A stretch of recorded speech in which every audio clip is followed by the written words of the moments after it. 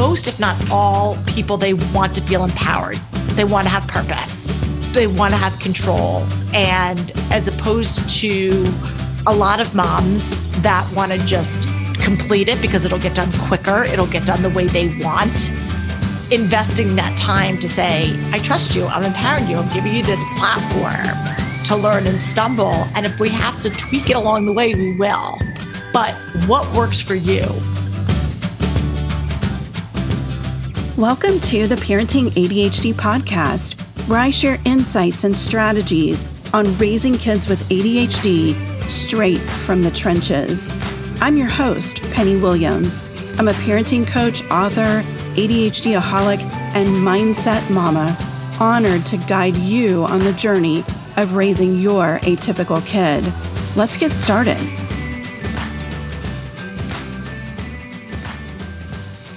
Welcome back to the Parenting ADHD podcast. I am thrilled to be talking to Lori Palau today on helping our kids to work smarter and not harder, and looking at, life systems, planning and organization, those skills that really are lagging for our kids, looking at how we can help them to be successful, how we can scaffold and support and help them to work smarter so that they can really be successful in many areas where they struggle. Thanks for being here, Lori. Will you start by just introducing yourself, who you are, and what you do? Absolutely. I'm so excited to be here. So I'll just give kind of the personal cliff notes first, and then I'll talk a little bit about my business and how those two integrate. Perfect. So personally, I am married to my husband, Josh, for almost 22 years.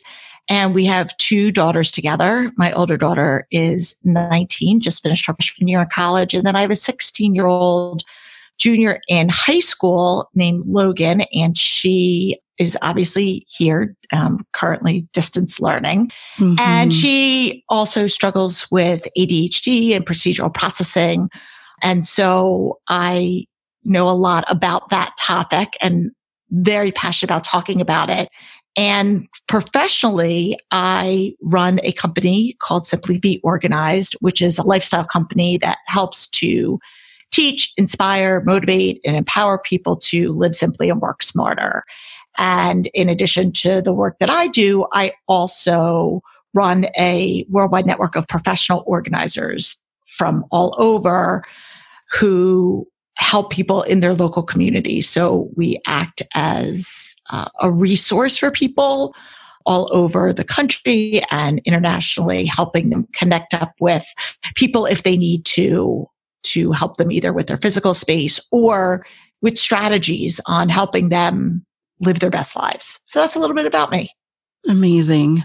We both have juniors in high school and kids in college. Yes. And it's a crazy time, it's a crazy time. And then throw in a kid that isn't necessarily neurotypical or has some learning differences. And it adds a whole other kind of layer to this whole crazy equation. Yeah. And what we're referring to is the coronavirus pandemic. For those who are listening way in the future, we are living that right now. And so that's what we're alluding to. But it's definitely an odd time and unprecedented. So we're all kind of learning, which I think gives us all a little anxiety. I already have enough anxiety as it is, but I think our kids are probably hiding it. I think that they're pretty anxious about what's going on too, and about learning in a different way that's unknown for them, for sure. Why don't we start diving into this conversation by talking about what you mean when you say work smarter? So I have always subscribed to the belief that you don't have to fit into a specific box in order to be productive. And even back in my previous life, before I started my business, which was in 2009, I was an executive recruiter for 15 years. And so I worked in a corporate setting and I worked with people across vast different industries and all different job functions.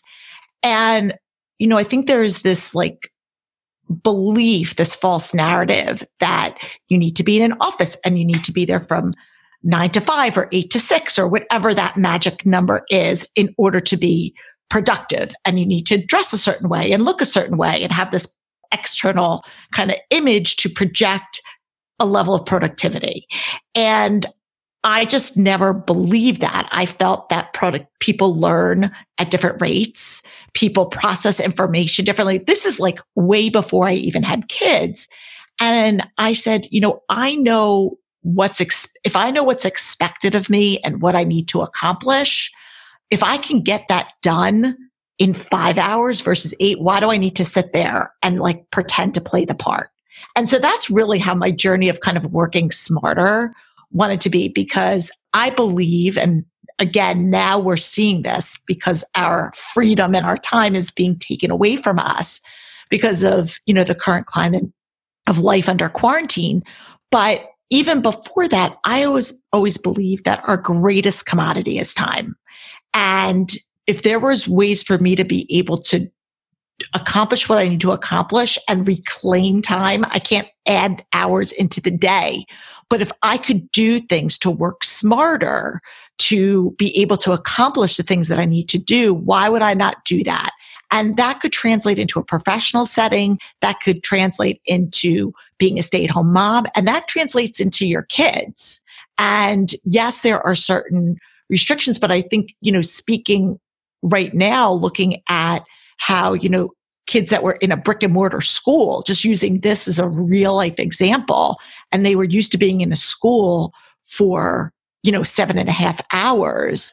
And now they're thrust into this distance learning where they're getting maybe a couple hours of online instruction, and then they're left to kind of figure it out.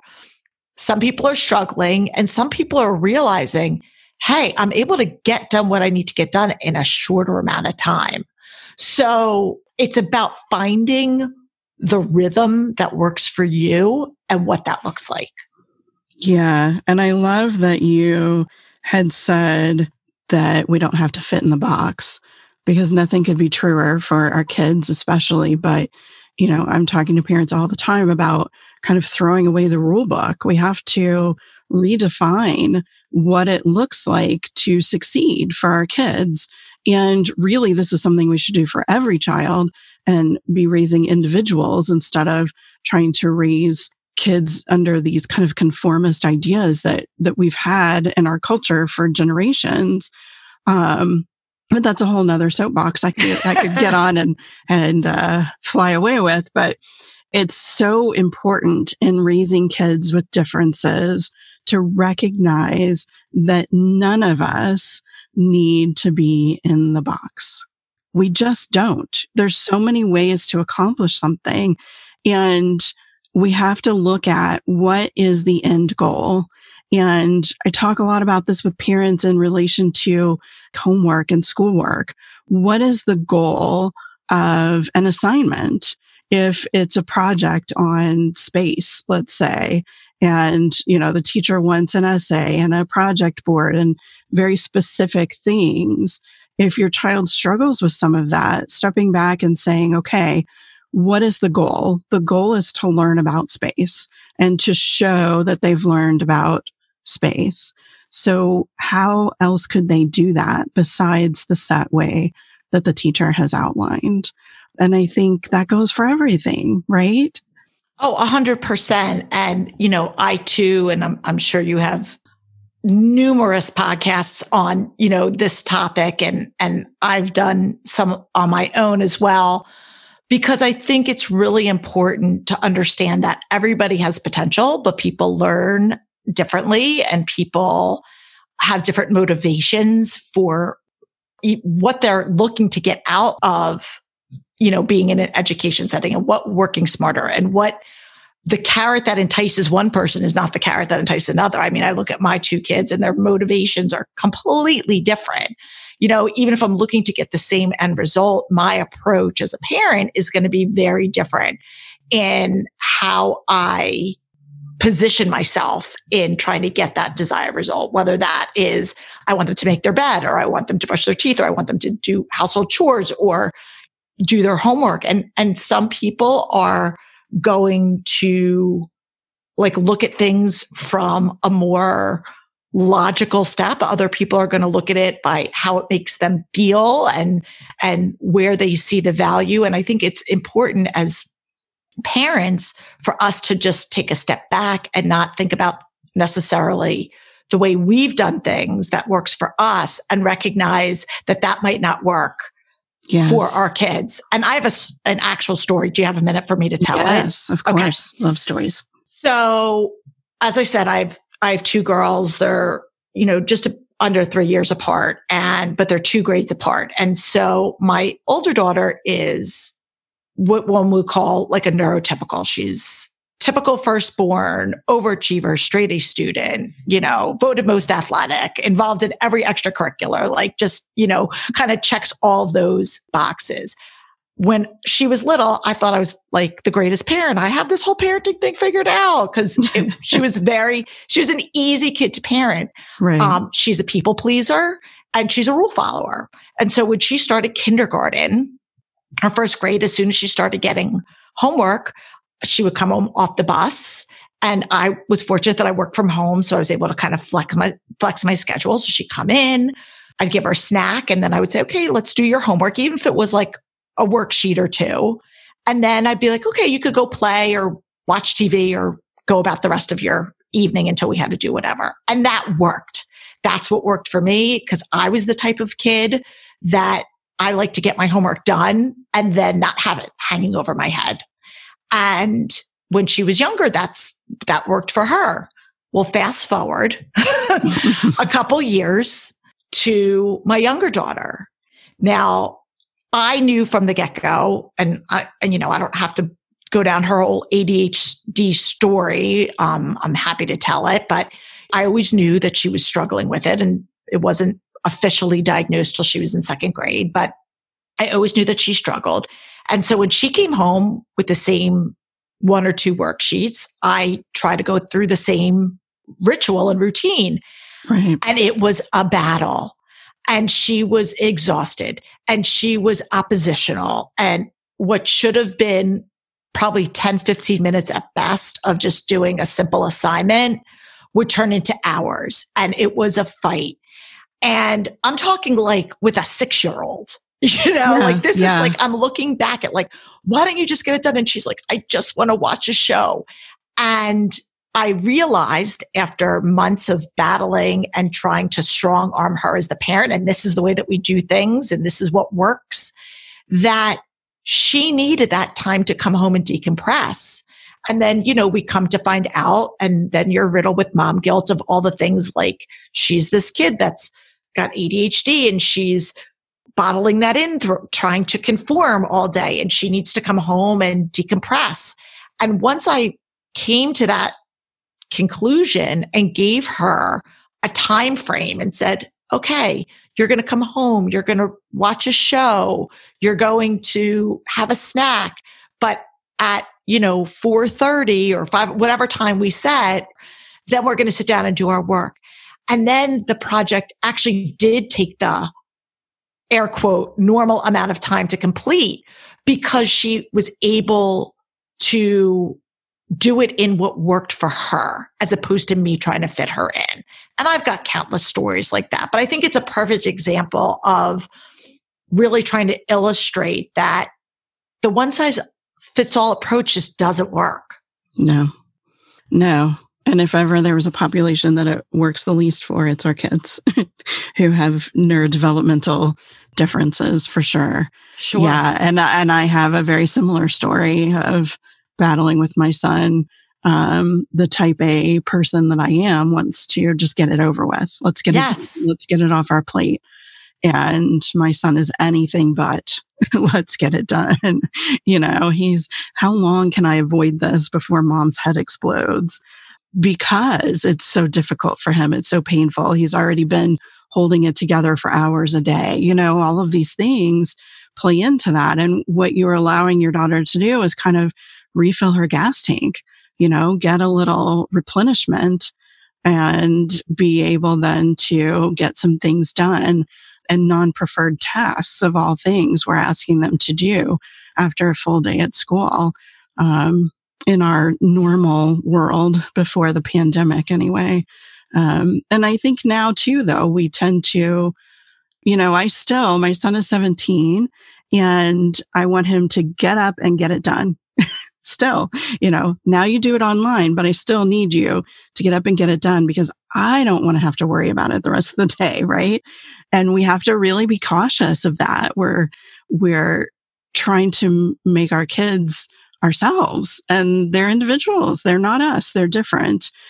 And that really is kind of this lens that we need to look at a lot of things through for our kids. Let's talk about some systems.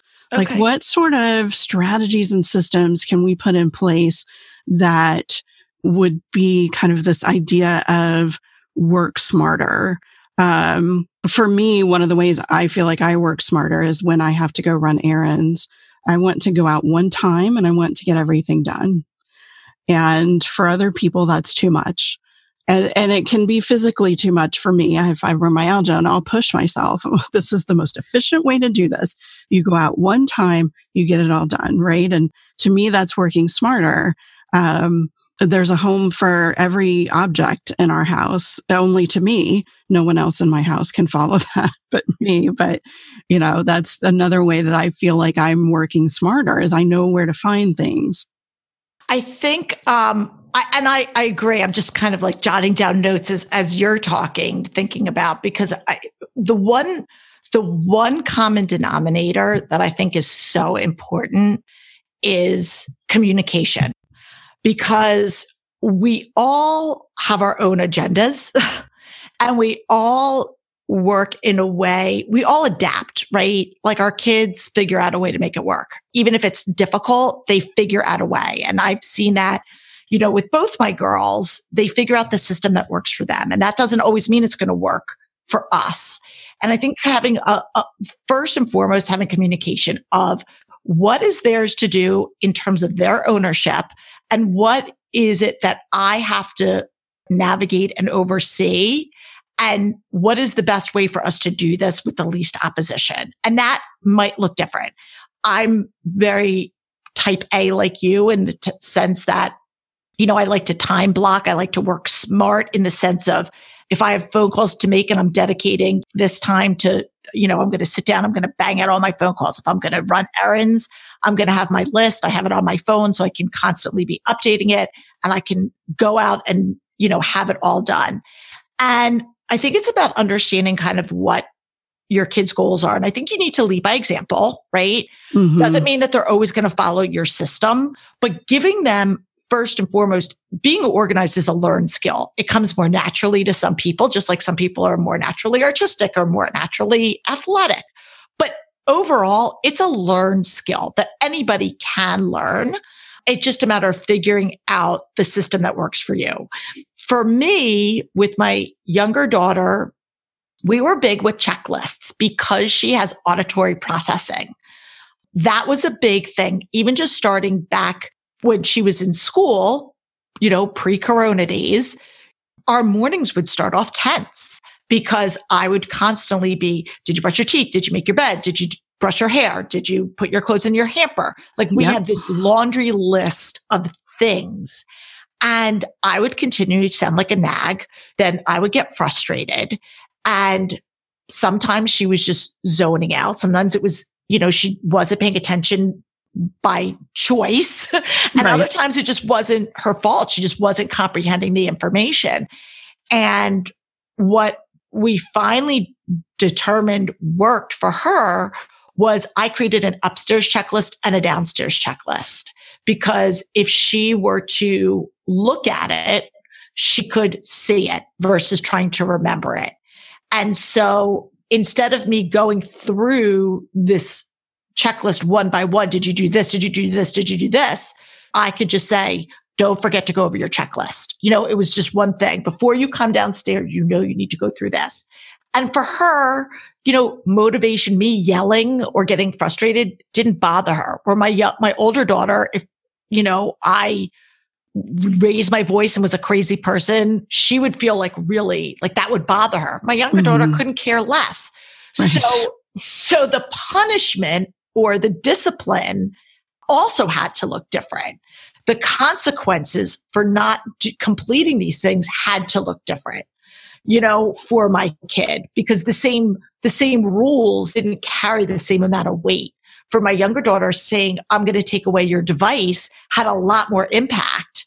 So you have to know your kid of what it did. So for us, having those checklists, because it gave me tangible, quantifiable stuff to say, look, you did really well on this day, and giving her whatever the types of, praise or affirmation worked for her. And in terms of your kids, depending on what age they are, I don't think there's anything wrong with having some level of a reward system. I think we're all intrinsically motivated, but it's a matter of determining what's going to work for you. And as somebody who would rather, again, I kind of preach about the value of time. For me, I would say, if the more that you do, we can have some more one-on-one time, or we can have an afternoon together, or we could play a game together, or we could watch a TV show together.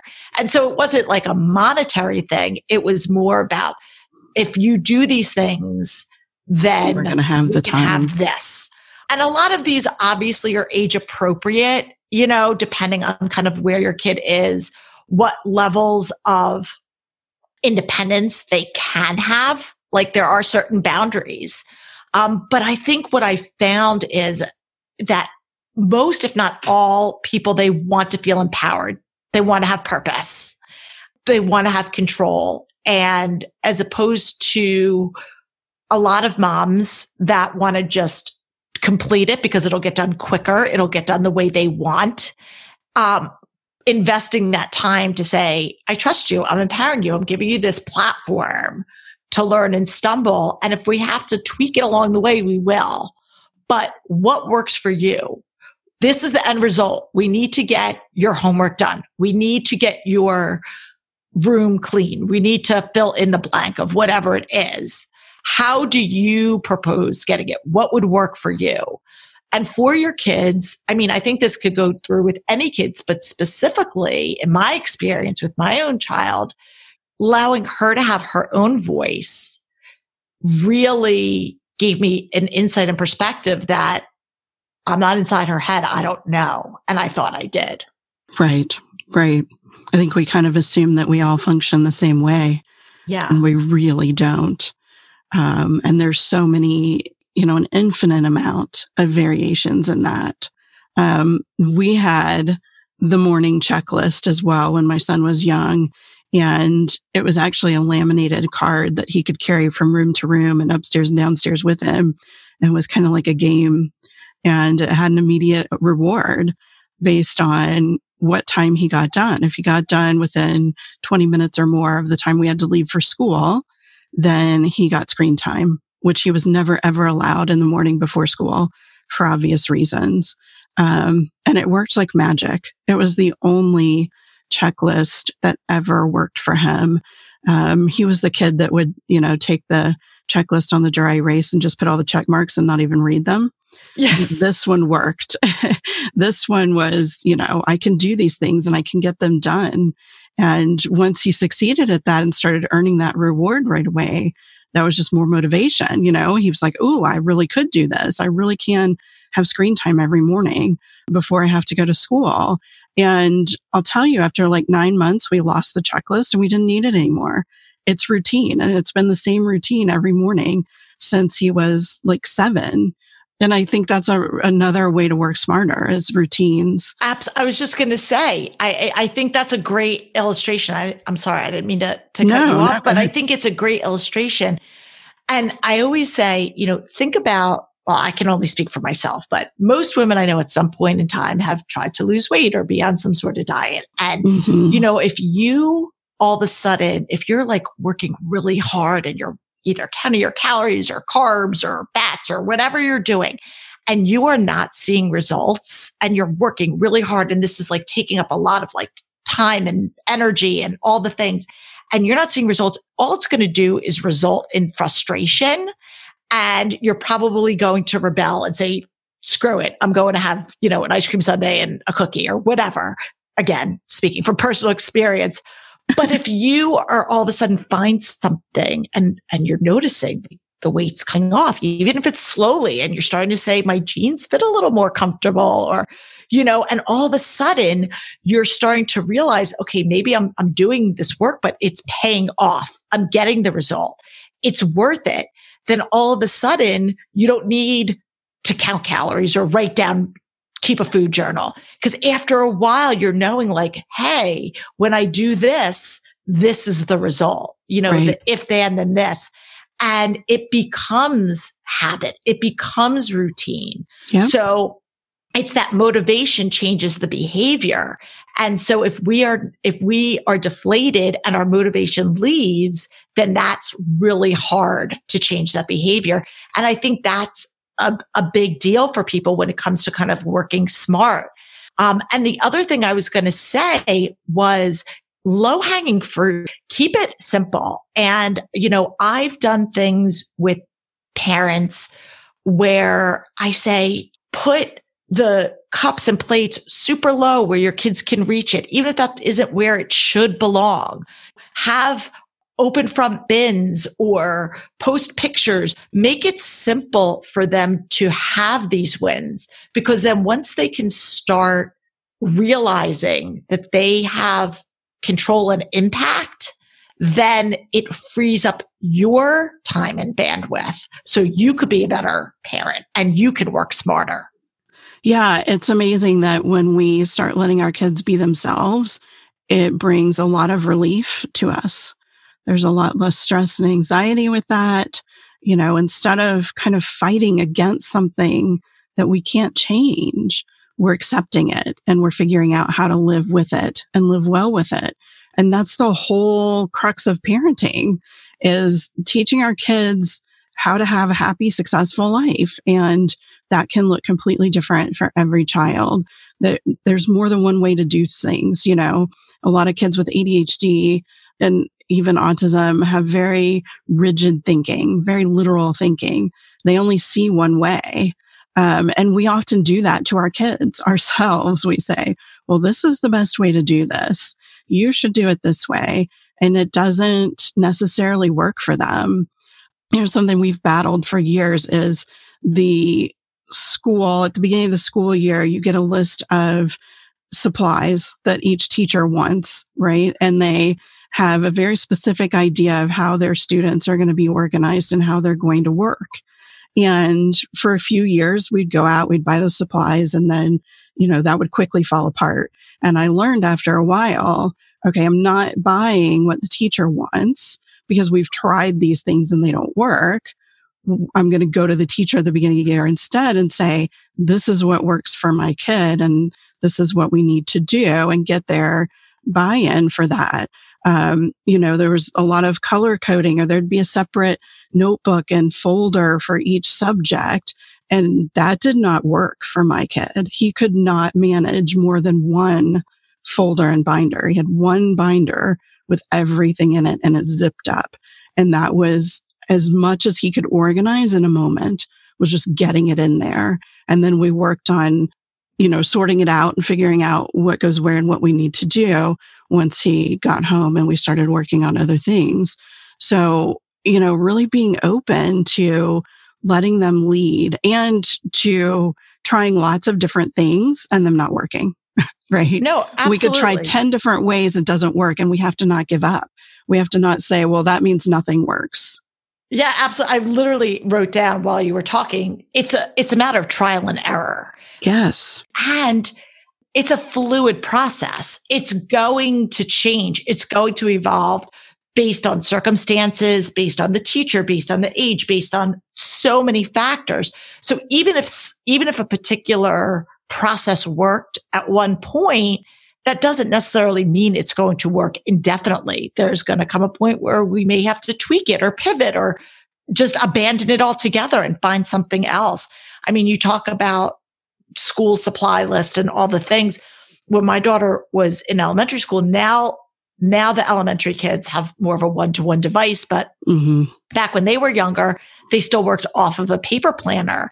And again, that was a great system for my older daughter. But my younger daughter either A, didn't fill it out, or B, when she would fill it out, she would leave it at school. So what good is that doing when I'd be like, what do you need? What's your homework? Right. So again, we needed to come up with a system that, and this was before every kid had a smartphone, right? Like this is 2009. So it was, okay, how can we get her to know? Because again, it wasn't that, at least in my case, it wasn't that she wanted to fail or not complete assignments or do things. It was just the way that it was being structured wasn't working. So again, the whole working smarter was, okay, this paper planner is not working smarter for her, right? This is actually causing more anxiety, more stress, and it's being counterproductive. So how can she work smart? How can we put this on a Google Doc or on a my homework app or whatever fill in the blank works so that she can be independent?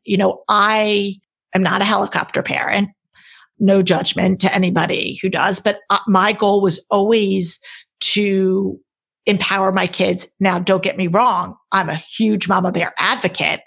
I will always advocate for my kids, but hopefully if, I was able to get to a point where I could teach my kids to advocate for themselves. And depending on where your kids are on this spectrum of, being neurotypical or atypical, they may or may not be able to do that.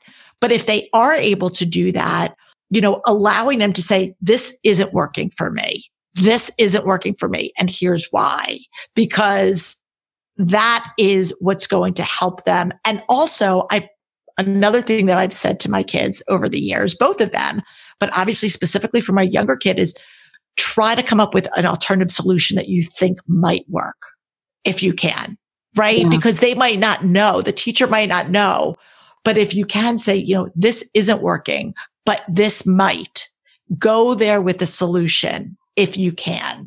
And again, this is something that will come with time. This will come with age. And this is something that has to be within the realm of what your child can do. But giving them the ownership, I think, is so important, because once they have some skin in the game, then they work smarter. Once they know that they have had a hand in making this possible, they are more inclined to see it through. At least that's been my experience. Yeah. And my son right now is he's decided, I guess at the beginning of junior year, really, that he had 1 year left to become an independent adult. He's decided that once he turns 18, he must be able to do everything all on his own.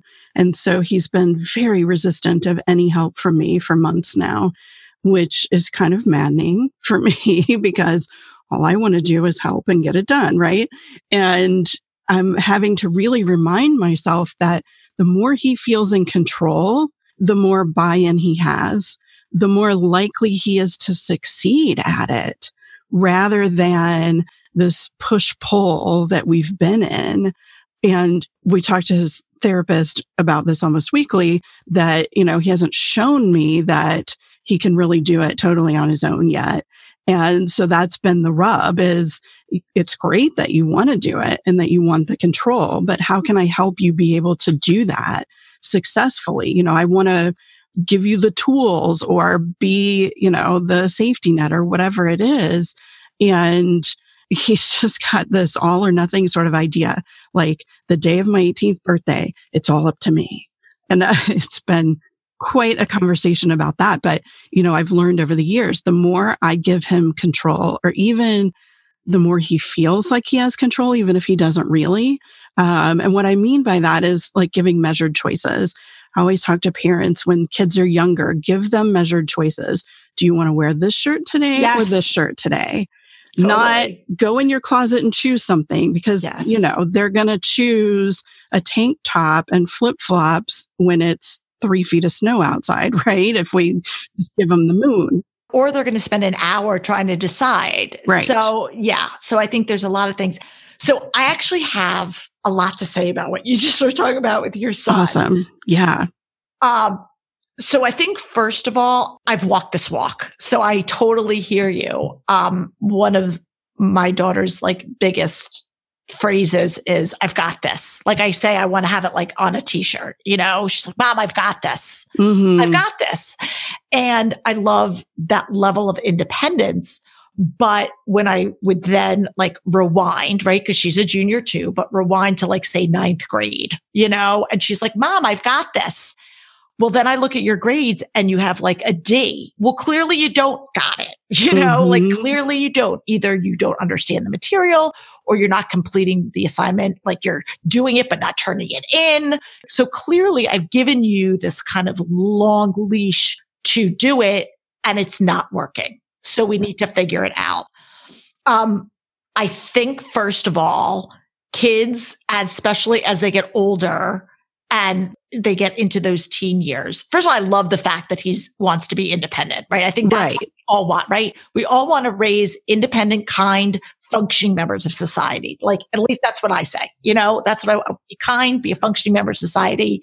And that's what's important. So the fact that he wants that and he has that internal motivation, that's great. Because you can't coach that, right? It's really hard. It's really hard to coach lazy, or unmotivated. Right. And it may look like that on the surface, but it's likely not. Yes, right? Totally. Oh, absolutely. Oh, yes.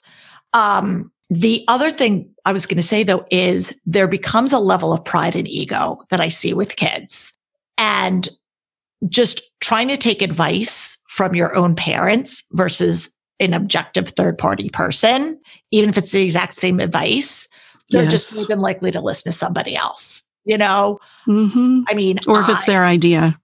Correct. Absolutely. And so the fact that even if what you're suggesting has merit and value, and even if it would work for him, like even if what you're saying would actually work for him, a lot of kids have this pride where it's like, no, I want to figure it out. Like you said, he knows, he has it in his mind that he's got to be able to figure this out on himself. And so he's going to just shut that switch off.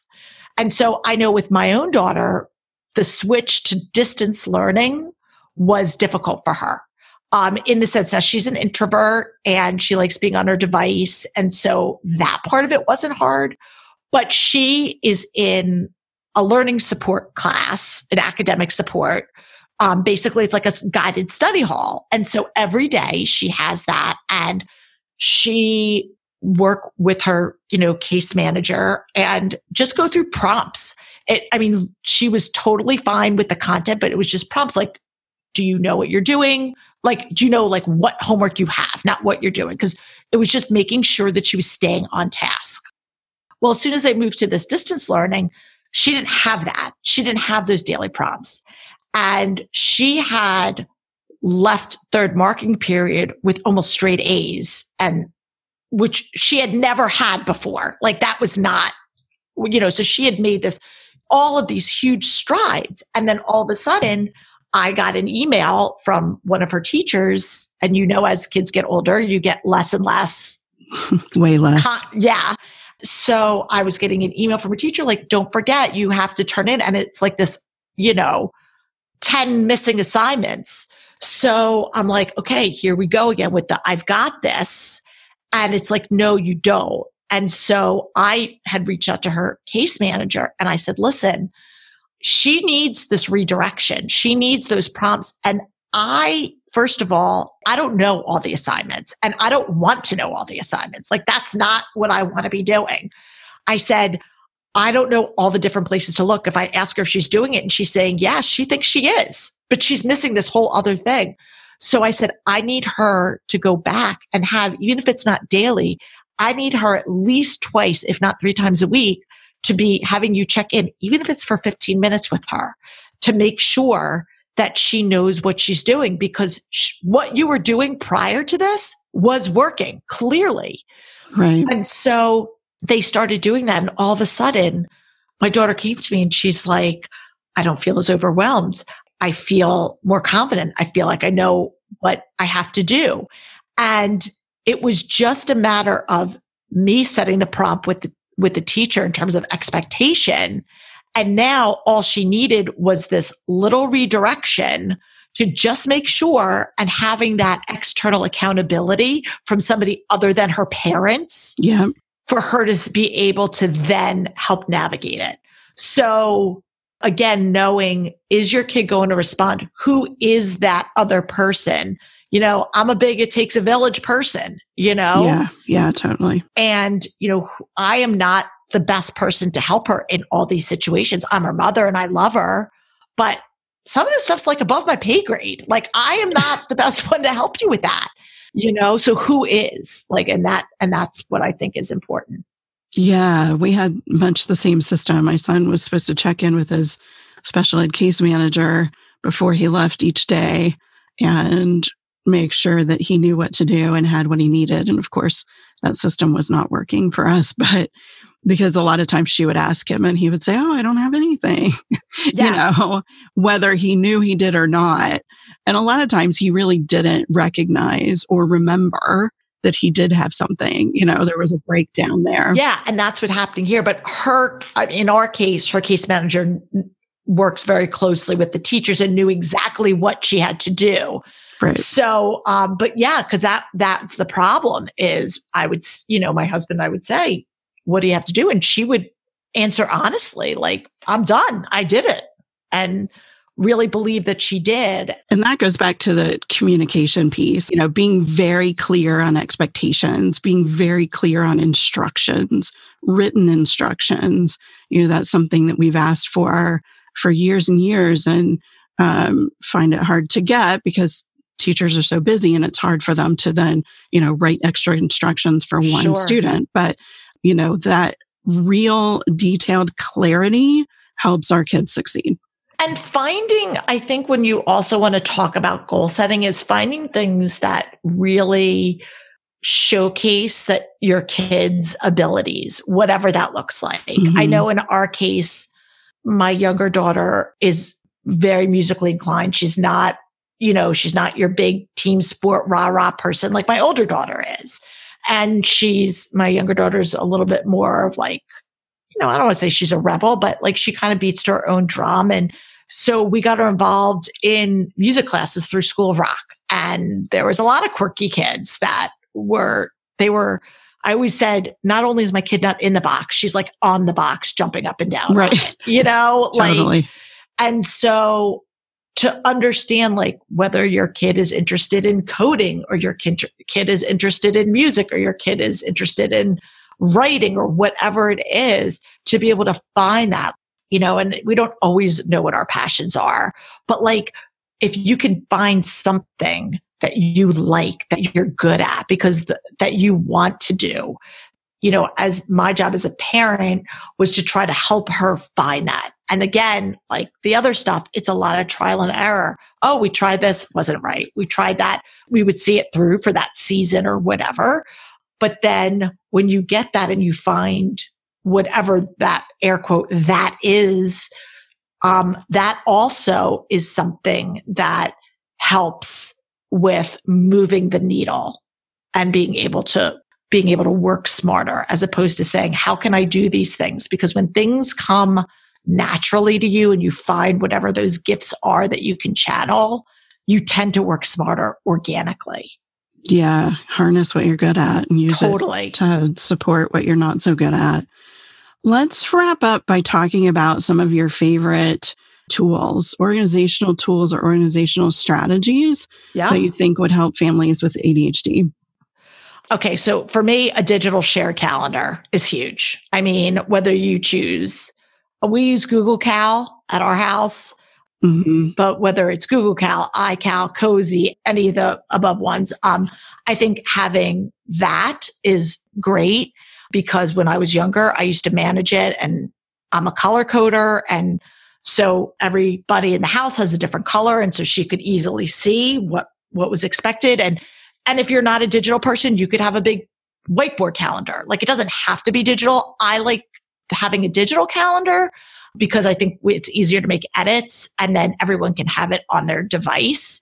But she has a whiteboard calendar in her room and we have, for her own personal stuff that she has to do. So I think just being able to have that is a great tool. But I think a shared family calendar is great because if you are trying to work as a unit, I think it's important. So that's my first thing.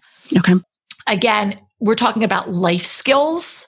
I'm a big app person. So we have a grocery app that we use, right? We use AnyList. There's a billion of them out there. I don't get paid by them. It's just one that we use that we like.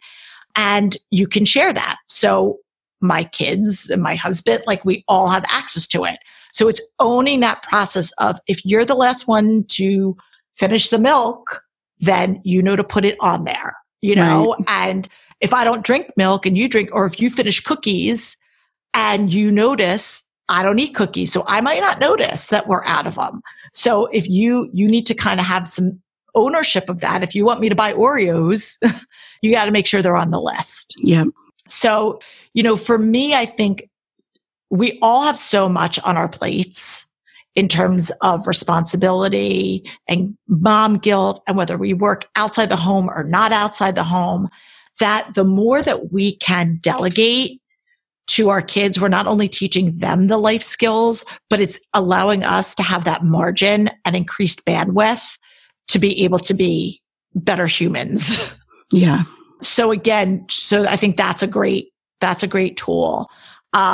In terms of other things, anything that you can use that's going to be a good tracker, So again, I'm big on either checklists or spreadsheets or just list making.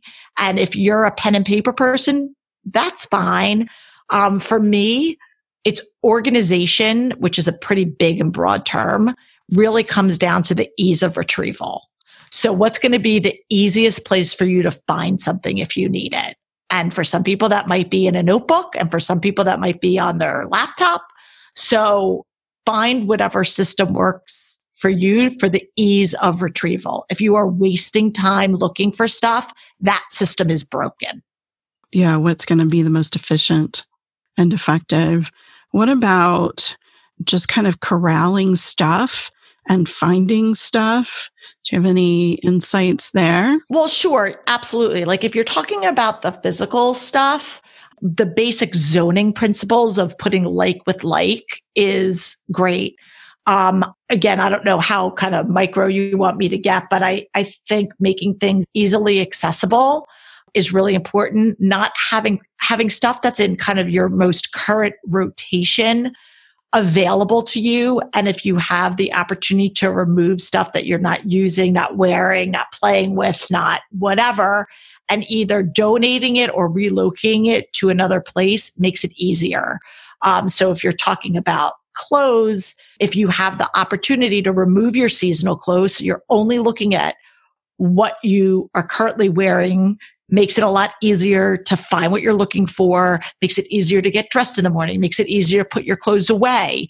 And it gives you that mental that space, that visual space. So I think that's great. And the same could be true for any room in the house.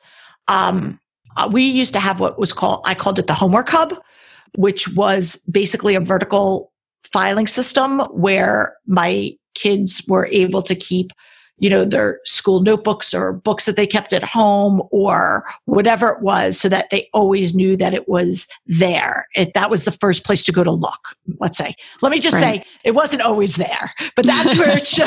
Let me rephrase that.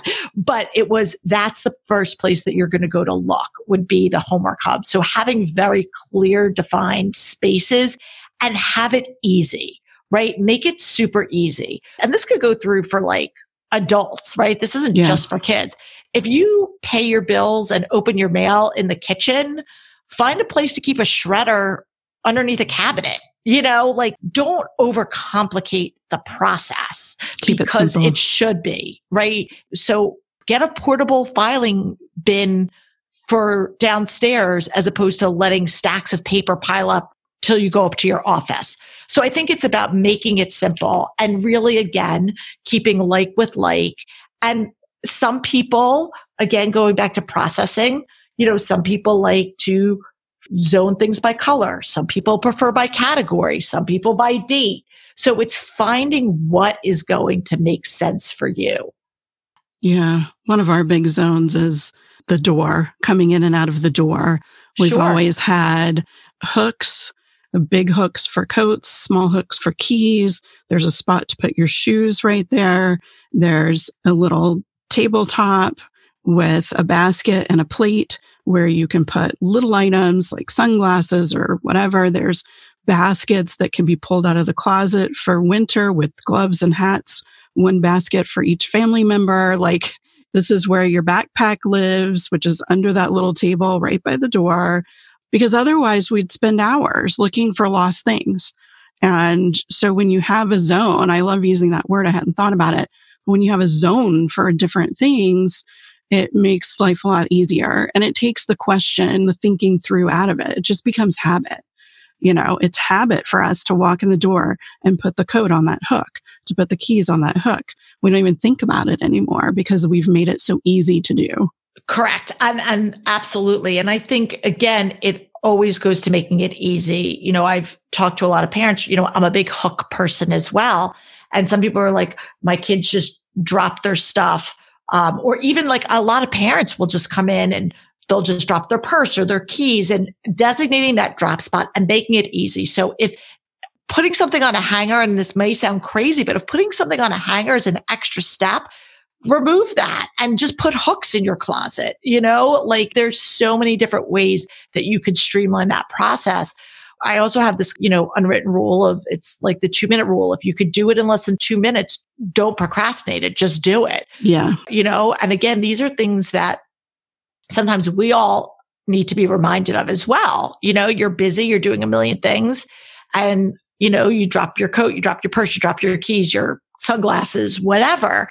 And it goes back to that whole leading by example and creating those simple systems that are going to work. And then the other thing for me is really kind of setting the boundaries with your kids. What's a non-negotiable? What are kind of your family values, your family rules? What are the things that you're going to have a little bit of leeway on? And what are the things that are like, no, this is a common space and this is what you have to do. And those kind of family values and rules are going to be different for everybody. For some people, it might be you need to make your bed in the morning. Other people might say, I don't care if you make your bed as long as you hang up your coat and put your dishes in the sink. So it's understanding what's important to you and what you're willing as the adult to say, I'm going to give you space here for your own personal expression. But in these areas, you need to kind of live by my rules. Yeah, absolutely. And again, that goes back to clear communication, really. Mm-hmm. We're defining expectations very clearly, and then you can meet them. If an expectation is really vague and you're not sure, how are you ever going to meet it? Just really simple. And I think that's really the key, is simplify. Everything we've talked about is being as simplistic as we possibly can to make it as easy as we can for success.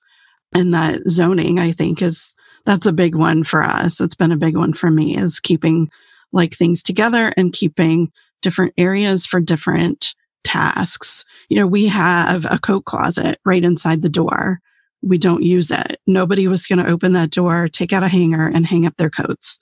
The kids just weren't going to do that. So we put hooks on the wall outside of the coat closet, which seems insane, but that's what was going to work. And so the coat closet holds out of season stuff that we just rotate in and out. I think out of sight, out of mind is often an issue too for people with ADHD. I was going to say specifically for kids with ADHD, it absolutely is. And so, I've worked a lot with, when I'm organizing a space with my child or with other people's kids, with, do you like to hang it? Do you like an open cubby? Do you like to see it? Do you want it in a drawer? You can get clear front drawers. So if you do want something in a drawer, but you still want to be able to see it, there are closet solutions out there where you can have it be accessible. So again, the goal about organization is not about putting it away. It's about retrieving it when you know, or it's not only, I shouldn't say, about putting it away. It's about knowing where to go and not having that clutter pile up. So what's going to be your buy-in?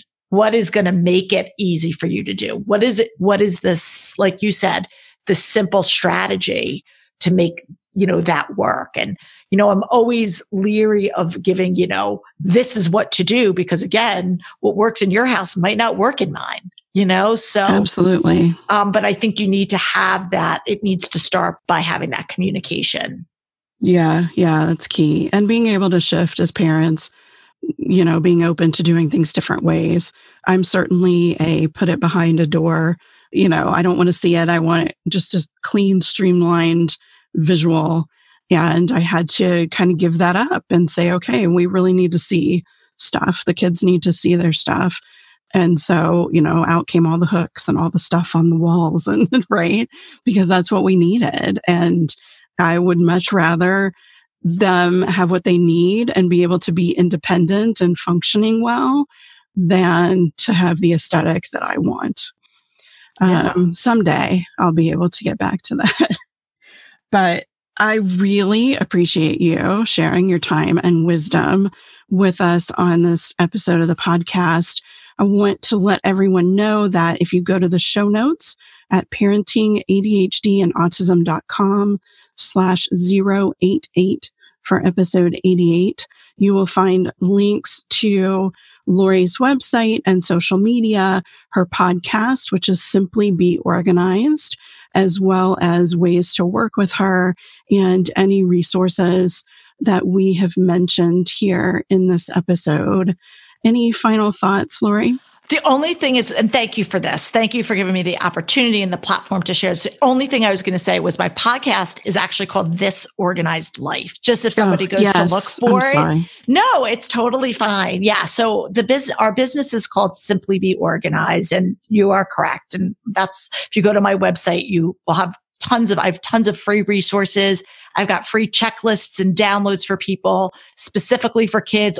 Some are for adults, but I have a lot of resources for kids on there as well, or parents to help kids. And my podcast is This Organized Life. So obviously, if you're podcast listeners, hop on over. We'd love to have you in our community. Yeah, absolutely. And thanks for clarifying that. And I guess that's it for us. I'll see everyone in the next episode. Thanks for joining me on the Parenting ADHD podcast. If you enjoyed this episode, please subscribe and share. And don't forget to check out my online courses, parent coaching, and mama retreats at parentingadhdandautism.com.